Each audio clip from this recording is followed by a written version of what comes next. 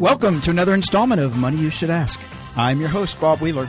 In this episode, we're going to explore, question, examine, converse, dig deep, expose, laugh, and cry about this next guest's money beliefs, money blocks, and life challenges. Turn up the volume, listen, learn, and laugh. I'm so excited to have Vanessa Marshall here. Hello. Hello. It's been a while. We just figured it's Nico's little birthday was the last time. That's right. Vanessa Marshall is an American actress, a voiceover artist, especially for the animated Star Wars series, Star Wars Rebels. That's correct. She is the only child of actress Joan Van Ark and John Marshall, a reporter. Indeed. And I guess I should have said actress for Joan Van Ark for those that don't watch Miss Dallas and Valene Knots Ewing. Landing. And what are the odds? What are the odds?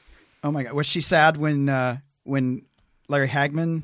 Oh, sure. Yeah, definitely. Well, and then I think she was on an episode of the most recent version of Dallas to sort of sum that up. Oh, wow. To put the period at the end of that sentence. So that was like sort of a bizarre reunion. Well, I hate to date myself, but I freaking loved Dallas. Yeah. Oh, sure. And that whole... All of it. All of it. Yeah. My mom just did a Valley of the Dolls reading at the Gay and Lesbian Center, and I was not in town. I missed it.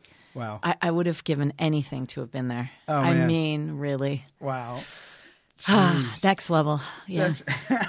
Yeah. So, wow. So here you are. You're doing things. We met at Acme Comedy Theater. Yes. Sketch comedy. Sketch comedy. Yep. And I was just saying, I remembered, I don't remember if it was your audition or if it was just one of the first pieces you presented. I was in the Sunday Company, and I believe you were in the Sunday Company with me for a minute. Yeah. And it was a monologue that I had written, and it was based on a woman that I worked with at the Newsroom restaurant here on Robertson when I just graduated from college. Her name was Leticia. Leticia. Yeah, and she was describing her breakup with a guy, which is what she would do all day long while we were trying to work, which she would tell me these horror stories about men. But I put her in a cab on the way to LAX giving directions, La Cienega to La Brea to La Tierra to whatever, and throwing all of the guy's belongings out the cab window as she drove by each venue. Oh, that's hilarious. So that was the premise on that one. Yeah. Oh, no, my God. So how did you – so obviously you had – an actress for a mom, so you already sort of knew the biz. Yeah. Was your mom excited when you said, I'm going into the biz? Yeah, I think she was excited. My first role that I ever played was I played my mom as a child on Knots Landing. So yeah, this is a good story. Oh my God. Well, they could not find a young Valene Ewing, and so I said, "Hey, how you doing?" And they Taft Hartley'd me or whatever. Yeah, so that's it was one of those like miracle stories of getting a SAG card. And the director came up to me. They were all concerned that I wouldn't be able to cry. And the director said, "If you cry, I'll give you a Big Mac." And the minute he said, "and action," I was sobbing like it was the end of the world. And at the end they said, "and cut." And then everyone applauded and this and that. And he gave me my Big Mac, and everyone thought that I was supremely talented. I was just hungry. What'd you do for a Big Mac bar? Oh, yeah. No, so that was my first acting experience. So, and ironically, later I was discovered as a plus size model, one who loves food that much. It could happen, that they would be sort of large and lovely. I've lost 70 pounds now, but that's another thing. But I remember they were saying like, "No, you just have nothing behind your eyes." And the minute I started thinking about like Ruth Chris Steakhouse, filet smothered in onions or whatever, I'd get this look of love and joy on my face, and they go, yes, that's it, and click, click, click. So I don't know. The key to my success is food, imagery, something like that. But now I've found a way to be an athlete and enjoy the food and still have the love in your eye. Yeah, indeed. Yes. That's good. Well, I guess in animation you don't have to have as much love in the eye. No, but you do. It's strange. The microphone does pick up the energy. Yeah, it's really important to keep one's heart and soul clean because people won't know what they hear at the mic, but it just sounds unclean and they don't want it associated with their product. So I find the best advice that I can give to anyone who is trying to get into voiceover is to work on themselves and really their ideas of wealth and abundance and opportunity, because bringing that fear to the microphone, it's you can smell it. You can smell it. And then when you bring the sort of love and light and energy of abundance, they can feel that as well, and they want that associated with their product, and it's this intangible essence that makes everyone unique. Everyone has their own version of that. So in that world, there is no competition. Right. There's enough for everyone, and it's sort of a much better way to go about it. Yeah, no, yeah, it makes a huge difference. Absolutely. Yeah. So when so you started, so you've done stand-up, but Yeah. if I remember correctly, you actually used to work the door for a show that I produced in the Belly Room at Yes. the Comedy Store, Yeah. 200 years ago. And then you started doing stand-up, Right. and you're talking about being a plus Yes, size model. that's right. And if I'm allowed to out you here, you started to remove pieces of your. Well, that's the thing. I started doing martial arts, and as I did that, my weight started falling off. And I was about 200 pounds when I was discovered as a plus-size model. And from doing the boxing, I just sort of became more right-sized and athletic, if you will. And I've maintained that weight for years now, since, 2001, whatever that was. And I developed a fat suit that I would bring to jobs with me, and I'd walk in and they'd say, "No, you're too thin." And I'd say, "Just give me 5 minutes." And I'd go in the room and bring my fat pads and put them on and pad out to like a size 18. I had veal cutlets, I call them, that were like these massive breasts. And the fat pads were actually what transvestites were using at the time to give themselves sort of curves. And so in my stand-up, I brought my sack of fat out, padded out to an 18, ate a few candy bars, handed out junk food to everybody for my career.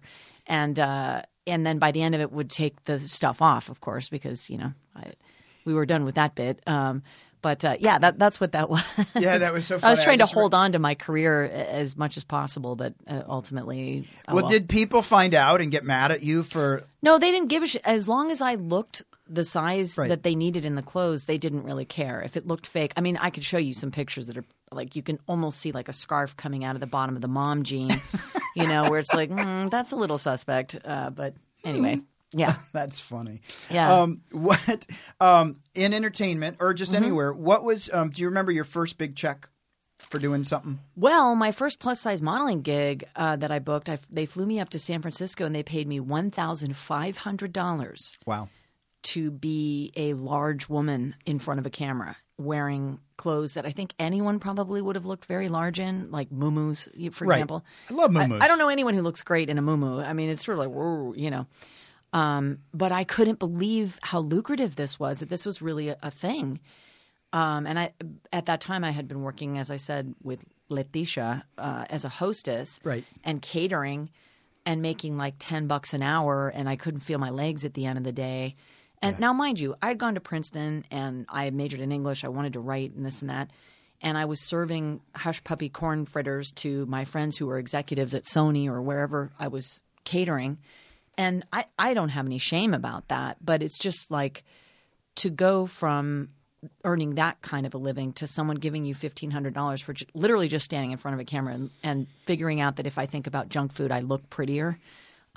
That's worth $1,500. That's insane. Sweet. Which is why I built a fat suit around maintaining that career. Yeah, no, But absolutely. But then voiceover took over, and that was lucrative, and I was able to sort of let go of the modeling, and that happened as well. Wow. Yeah. When you were growing up, so you said your mom got fame, and maybe you told me this earlier, but your mom got fame sort of midway in your childhood? Yes, I was 10 years old when she got the role of Valine on Dallas. And then they decided to do a spinoff series, Knots Landing, and that was on the air for 13 years. Yeah. And so it was a network television show. She was a household name. Yeah. And I can remember they said, do you want to go to London for Christmas? And that's a yes. And they were giving us 3 first-class tickets. Now, my parents, I'll just digress for 1 second. They met in Boulder High School, middle class, didn't really come from much, and, built careers for themselves. My dad is an Emmy Award-winning TV news reporter, and my mom, got a full scholarship to Yale Drama and was acting on Broadway, and now cut to she's, doing all this stuff for 13 years on Knots Landing. And they are offering her lifestyle of the rich and famous, trips to England and Gstaad and all these strange places. So I ended up going all these places that we would never afford, or we would never think, oh, yes, I'd love to go to Switzerland. What? Yeah. No. And I can remember sitting at the 12-star restaurant or whatever it was, and my mom whispering, like, which fork do I use? And all I knew was, like, go from the outside in. Smart. That's exactly what do I know? I mean, right. I was making it up as I went along too, but I knew that this was sort of put on, and that's sort of what happens when someone is like sort of newly discovered and on a hit TV show for 13 years. Yeah. So it was very, very different than the first 10 years of my life. And was that true financially too? Like, of a sudden, definitely. And you like, oh, today we're having porridge. Tonight we're having lobster. I mean, it was pretty much. Yeah, I mean, my parents have never been jerks about it. Like, oh, let's eat lobster and be asshole. You know, like they were always humble and grateful, and sort of never left the mindset. If anything, like it would have behooved my mom to get current with herself and see, like, wow, I've created this much abundance for myself. I can enjoy it. Right. Rather than, oh, this is going to end any minute. How do I keep these plates spinning? How do I fool the world that this is really my destiny? Or, that sort of fear-based ideology that, I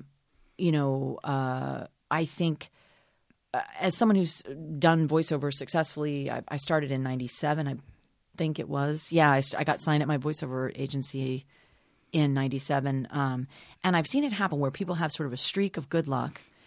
And then things sort of slow down, which is it's always cyclical. It's not personal. Absolutely. And I see them really just go down that emotional toilet bowl where they drown themselves in negativity, worry, fear.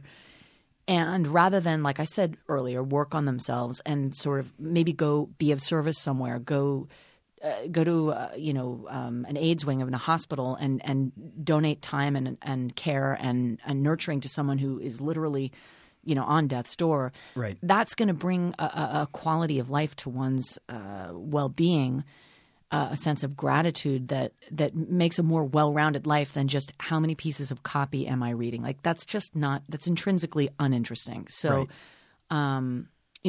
I am always looking to learn. I take classes all the time. I love to read. I find that many of the successful people in voiceover, they either are stand-up comics, singers, or they are these autodidacts. They teach themselves everything. Andrew Kishino, my ex-husband, has taught himself literally everything. The guy is a Mensa. He is a Mensa.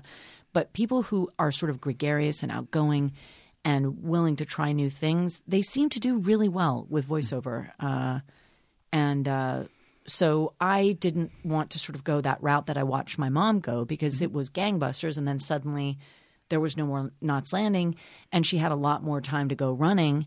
And I'm not saying that she was not successful, but if one defines one's worth by what they're doing and you're waiting for the phone to ring, and therefore if you're not doing anything, you're worth nothing, right. That's going to be a recipe for the cyclical absolutely. demise that I just described. And so everyone is responsible for their own joy, and I think that feeds into what they attract, and that's no one else's job but our own. And it's funny how when we take care of ourselves in that way, that fun things come along. Yeah. So that I don't know if I've had the luxury to experience that, given that my mom did so well and I suddenly had money growing up. But I shop at Target, and like I'm not a weird. I'm really basic. Like I drive a Chevy. Do you know what I'm saying? Like I'm not like some la-di-da person. Intrinsically, I'm very basic. And so I don't know that I've ever – I didn't grow up with a silver spoon in my mouth and become a jerk. Right. We had luxury. I was grateful for it, but I didn't define myself by it. And I'm creative enough to find happiness in the most simple of things. And I think that creates less pressure to create more wealth. And do you think most of that came from seeing your mom? Or do you think – I mean, were there other things? Obviously, they came from middle class, so you had some grounded roots. But especially in L.A., it's hard to stay grounded. A lot of people – it's very hard. Very hard. Very hard. Very hard. I don't know what that is. I'm not really sure.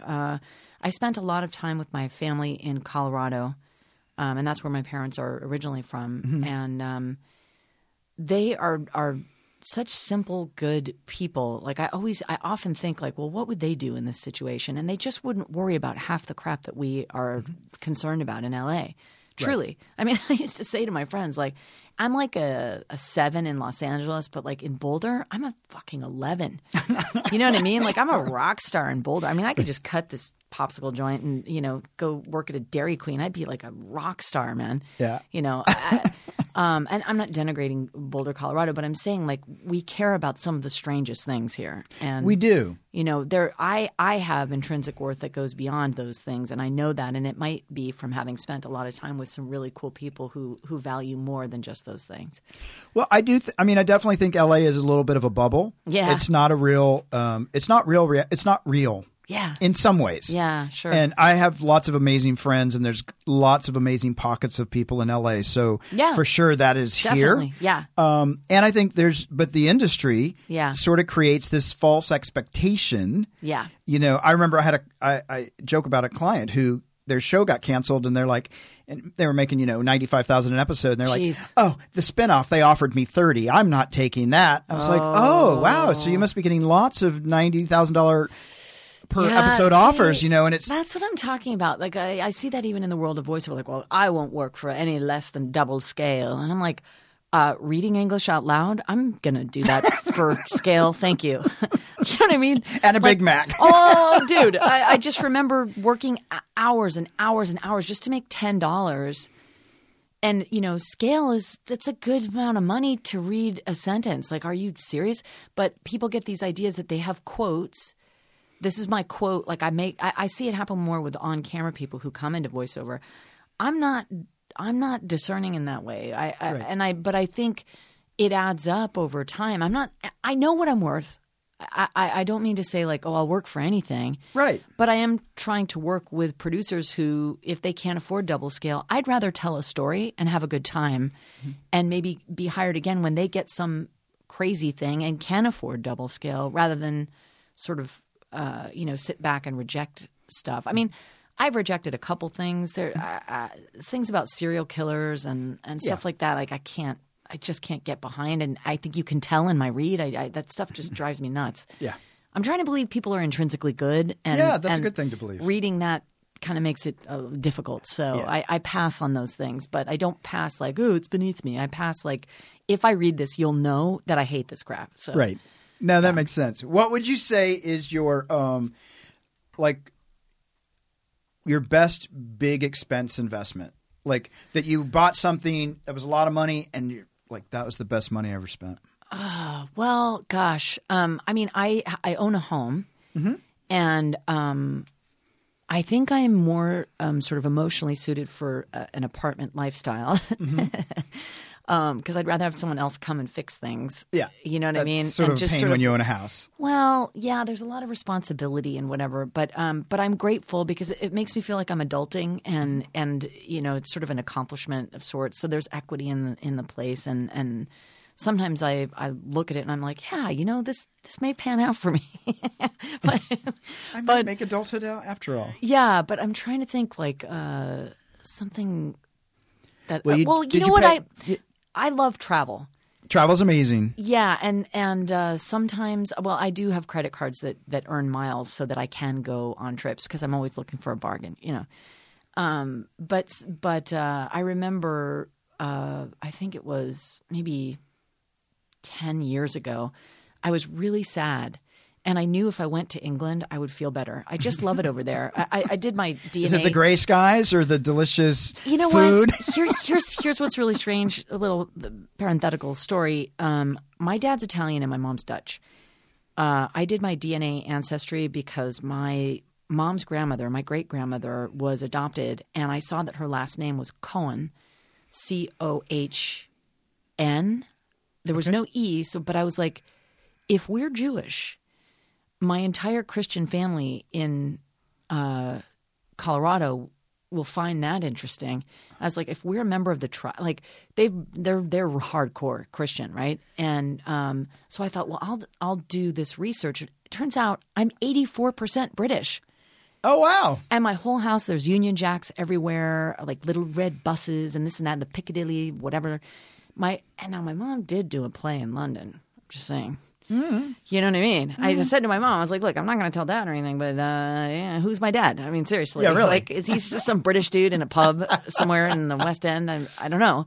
But I've been going to England for years and years, and I feel at home there. I know where everything is. It's the most bizarre thing. And then to find out genetically I'm 84% British, I was like, well, there you have it.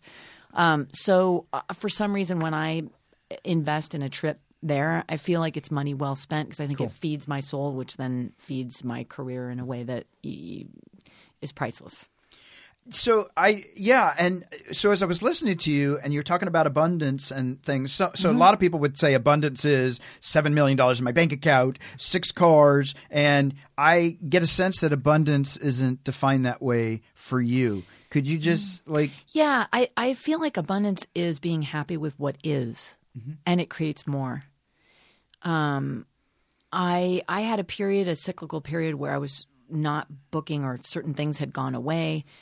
And I remembered a friend of mine saying, rather than focusing on what I don't have, I'm grateful for what I have. And the minute I started counting my blessings and saying, I'm really grateful for this, I'm grateful I've done that, everything started multiplying all over the place. And I realized, you know what, I have to start with what is rather than looking for what's not in the room yet. Yeah. And with those things, I felt like I have an abundant life already. I don't need much. I'm great. Now, the pressure of bills and, I've played the lottery. I'm dying to play the lottery and buy Catherine, our mutual friend Catherine, a home. That's that is my goal. Every time I go in and get the ticket, I'm like, look, this isn't even for me. So can we just do this? Can we just do this? Can we just do this? Yeah. If I could pay off my parents' home, if I could get Catherine a home, pay off my mortgage, those things, I in some fantasy world, I don't even know what that would accomplish truly, because there's always the existential ennui that everyone experiences, regardless of what's in the bank, and it's never enough for anyone.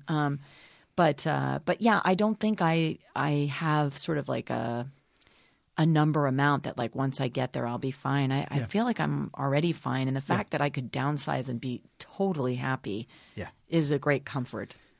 Yeah. Absolutely. Do you travel? So you talk about travel. Do you for me, I mostly travel to developing countries because it teaches me a lot of appreciation, because I think I was probably a little money obsessed at one point. And I was so amazed that people there were just really interested in family and having a laugh. Yeah. And I kept going, but you don't have a lot of money. And so I'm wondering, and I was talking to some people the other day, we were talking about how they realize most people compare themselves with the people up instead of comparing with the people down. And I know when I travel to developing countries and I see people with not a whole lot, I'm much more extremely grateful than sitting in a mansion and going, I don't have 3 Lear jets. And so I don't know how it is for you when you travel. Well, I feel very nomadic when I travel. I'm an only child. I'm on my own a lot, and I love to walk and learn and look at things. I go to museums. I go out dancing by myself late at night. No one talks to me. I don't know. I just am sort of seeing the world and experiencing things on a sort of a anthropological, cultural level, and I guess that includes socioeconomic realities, and I witness those as well. But I don't necessarily seek them out, to sort of compare myself to. I kind of get a well-rounded view of the whole city, wherever it is. I'm more of an urban vacation person than – I don't really want to sit on a beach chair somewhere. That sounds horrible to me. Oh, yeah. No. I'm agreed. Let's go lay by the water for 2 weeks and drink a margarita. I'd rather die. That sounds horrible. What will we do? I mean, look, maybe I need to work on sitting still and just chilling out. I admit that. But it's stimulating to me to just walk around and discover the day. Where am I going to end up? Paris is great for that. London's great for that. I did go to Bali once for this retreat that I thought I was going to be studying Balinese mask work and theater and this and that, and it turned out to be quite strange. But very strange. But I did see a lot of what you're talking about. There are sort of rabid dogs running around, and people who were very grateful for the simplest things and always smiling and happy. And there is a sense of wow, how could I sit somewhere in Sherman Oaks and wonder why someone has 2 bagels and I have 1, or like whatever the hell we do over here. Right. It does seem banal and ridiculous, but I don't know that I necessarily seek out those kinds of vacations. But that's a great idea. Well, I mean, I don't go to compare. I realize they have such a different value system that it really helped me to absolutely reevaluate and recalibrate what was important to me. That makes sense. That makes a lot of sense. Yeah. Do you think and so in terms of there's the traveling, which is one way to see how other people live and see our abundance. What about social media? Does that there's so much on social media that says, look at me, look at my amazing life, which I always think is a projection or a posturing. Yeah. And I'm wondering how and if you're impacted by social media. Yeah, sometimes. I try to remind myself that while there are darker elements with social media, one of the great things that I can do rather than comparing is lift my friends up. Right. I get on there. If I start comparing, I'm like, you know what? Yeah. Let's celebrate. Let's celebrate what this person's doing. And I'll do that. I'll say, hey, check this out. Hey, guys, my friend's doing this, a storytelling workshop. Check this out. If I can get on there and lift people up rather than I guess it's the same idea of like looking at the person in the mansion and then, wondering where's mine or whatever it is, rather sort of celebrating, what other people happen to be succeeding in. I feel like that's sort of a better use of my time. Yeah. I'm not going to lie. There are some times when I see these posts and I'm like, what am I doing with my life? Like, oh my God. Yeah. Like what have I done? I think that's the danger of social media. And I have a lot of friends who have gotten off of it because it's just a recipe for self-loathing at times. Yeah. And it can make a person like having a wonderful day just think like, oh, well, I should just give it all up, or whatever it is. And so that's when I try to like quickly follow that thought up with like, well, how can I celebrate what my friends are doing well in or whatever to, again, just keep that positive energy going. No, that makes sense. Well, it's funny. I've started noticing on social media where people are doing great acts of kindness while they record themselves. Oh, dear. And I'm thinking, yeah, dude. Like, did you? Come on. Oh, wait. There's a person that's like the one I just saw was a guy walking in the cold, and this guy decides to randomly offer him a ride. As he's filming himself pull over the car, and I'm somehow that had to be somewhat staged, or like, and I don't know if I'm doing a good deed. I'm not sure that I want to have a selfie as I'm walking. Look at now, I'm going to do a really good thing, and now I'm doing the extra good thing. That's ridiculous. So I don't know. Even that now, I'm like a little bit. I don't want to say bitter, but I'm a little. No, I know. Yeah, wary. Sure. Yeah. Yeah. I think. Yeah. Yeah. Weird. Well, I mean, I see that in advertising. I see Honda, the helpful Honda person. Which that I turn off the TV every time that commercial comes on. Well, I see what I see what they're doing, and I get that if people feel like they matter, right, that will create brand loyalty till the end of time. And so it's a great strategy. But again, it's a little like filming you. We just helped 20 people. Look at us! How great! It just feels a little contrived.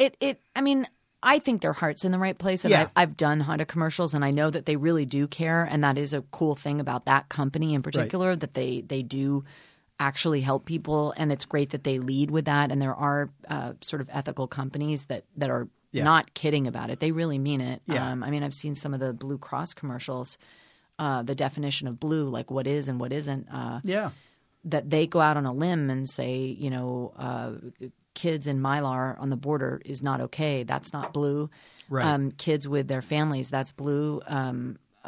Two men kissing each other, that's blue. I mean, that's a company taking a stand. It definitely is. Yeah. So sometimes I feel like they are putting their money where their mouth is, and I admire that. But there is I don't know, when it goes too far, it is a little contrived, like you said. Yeah.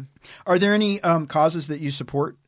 Well, I support a few. There's one called Step Up. It's an organization that helps young girls get internships, and they help them with their college applications. And they sort of help girls in marginalized communities that wouldn't otherwise have sort of career advice and help. And I don't have any kids, and so I feel like it's a way that I can give back to young women.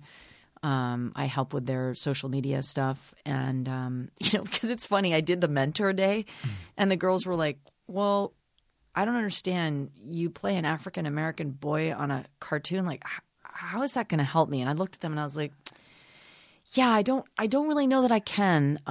Maybe you should talk to the fashion designers and the bankers and the realtors who are in the room who can actually give you a job. Right. Because what am I going to tell them? Like, work on your heart and, you can – you can do anything. Yeah, no. I'm not the best mentor. I mean, I'm a great cheerleader and I'm a huge support to these women and I'll help them with all their college entrance essays and so on. But, like, I realized what I have is like I've been really lucky and I'm a good person and I care about my career, but I don't know how to pay that forward in a way that I could mentor a young girl in that capacity. So I guess I'm there to help the executives, the Hollywood executives who hire these girls as interns, and then they go on to have wonderful positions in the business, and they really do pay it forward. If I can support that happening, then that's my place. And I love social media stuff. Again, lifting people up. So that's a way that I can contribute that feels like I'm actually benefiting them. Because the girls are like, "You're really cool, but you're not going to help me." Yeah,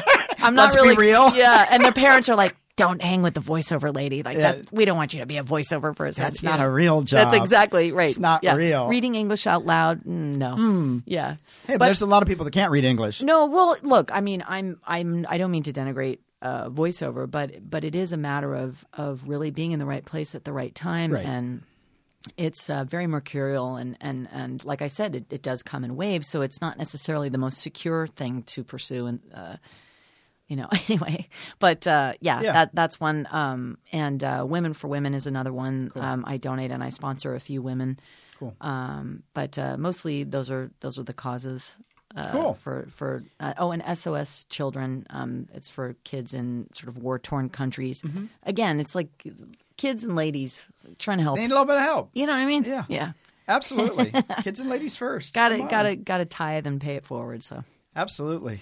Well, let me ask you this, completely unrelated. We were talking about money before. What is what's a comfortable level for your bank balance to be at? Like, like some people, it's not overdrawn, which was mine at one point. Yeah. Is there a level where you can go, okay, I'm okay right now, or it's getting a little low? Well, I've been very aggressive with my savings. Cool. And I have a 401k that I've set up for myself, and so I feel pretty secure and don't really get into the minutia of, oh no, if I start thinking in those terms, I get stymied and feel pressure again. I just trust that it's all going to sort of be okay, and that makes me feel better, because if I get into that financial fear, it's not sexy. It doesn't sound good. No, and you can take yourself out real quick. Yeah, man. Quick. It's the truth. And so I focus on other things that I'm grateful for if it's running a little lower, and then it seems to pipe back up again. So, I lately I've found that listening to music aggressively, like feel-good music, really helps foster abundance. Sweet. Because if I'm singing a song all day long, sort of internally, there's a joy and sort of a bubbly spirit that I hope that I bring into every room where people are like, oh, what a delight. That's what I'd love. When people talk about Henry Winkler and some of these actors who are sort of generous of spirit and really caring and kind, that's the thumbprint that I want to leave on the world. And if I've done that, for some reason lately, music has been really helpfyour No, that's it's funny. Great. Different things work at different times. Hey, no. Awesome. Yeah. Awesome. What would you what is in this current life that you're living, what is a way that you a financial tip, like how you save money, or is there anything that you do like a strategy? Well, I have credit cards with miles, and I use them. Okay. So that even if I'm spending money I have a production company that I created with my ex-husband. It's called Marsh Kish Productions Incorporated, and the 401k is through that. But so I have a business card and whatever. But so I make sure that there's like work-life balance, that there's fun to be had. But I love having fun for free. Cool. And I belong to a couple of websites that have sort of designer clothes that go on sale and this and that. So when I have these red carpet things, if I can score a dress on one of those sites that's like $600 off, it is the sweetest victory known to man. Like, so that when people are like, oh my God, that dress is so great, you know, I'm like, I got it $7,000 or whatever, you know. Right. They're just, I like to save money. Like Gelson's is a great supermarket here in Los Angeles, and they send these $5 coupons in the mail. I cut them out and I use them. I'm like, you're damn right. $5 is $5. It is. You know, and I hand it on and I feel like that's my boar's head turkey for the day. You That's know what I mean? my win. Yeah. So yeah, I like a good deal. I like funny. Chip Chinnery's email that he sends. Yeah, Chip is great. I just Chip's had Chip awesome. on here a couple weeks ago. Yeah, I ran into him. And Right. I get his email with little pointers. It's always fun to learn.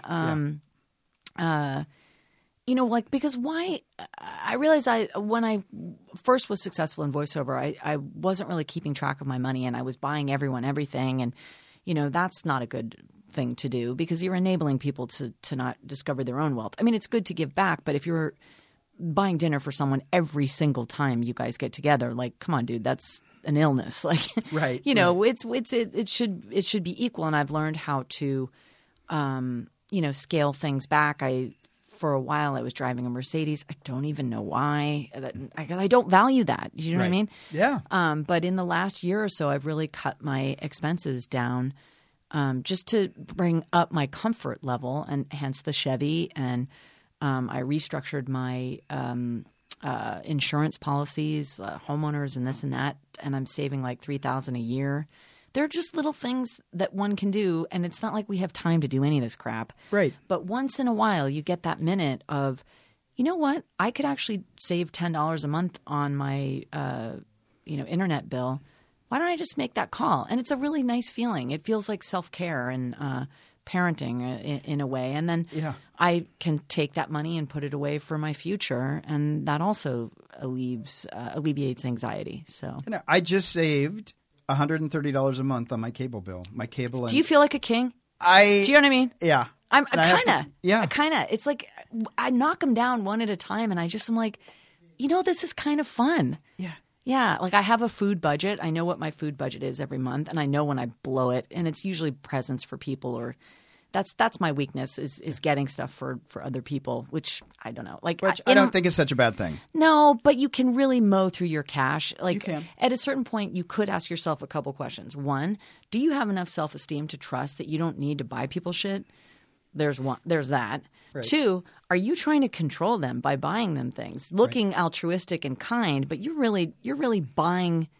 They're never abandoning you. And guess what? They're human. They're going to. And then you feel ripped off. Like, what's that about? And you have to chase them down and beat them. So always, here's the thing. Like, I know when I'm doing it for fun and for free, and that's healthy. And when there's an agenda behind it, I'm like, dude, would you knock that off? And then I save money, and it's better for everybody, you know.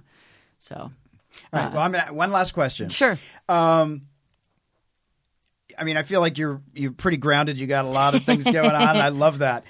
Is there anything that you would go back and tell a younger version of yourself, knowing what you know now? Is there something that you would have gone back and said, hey, watch out for this, or be sure to do this? Is there anything that you might tell yourself, younger version?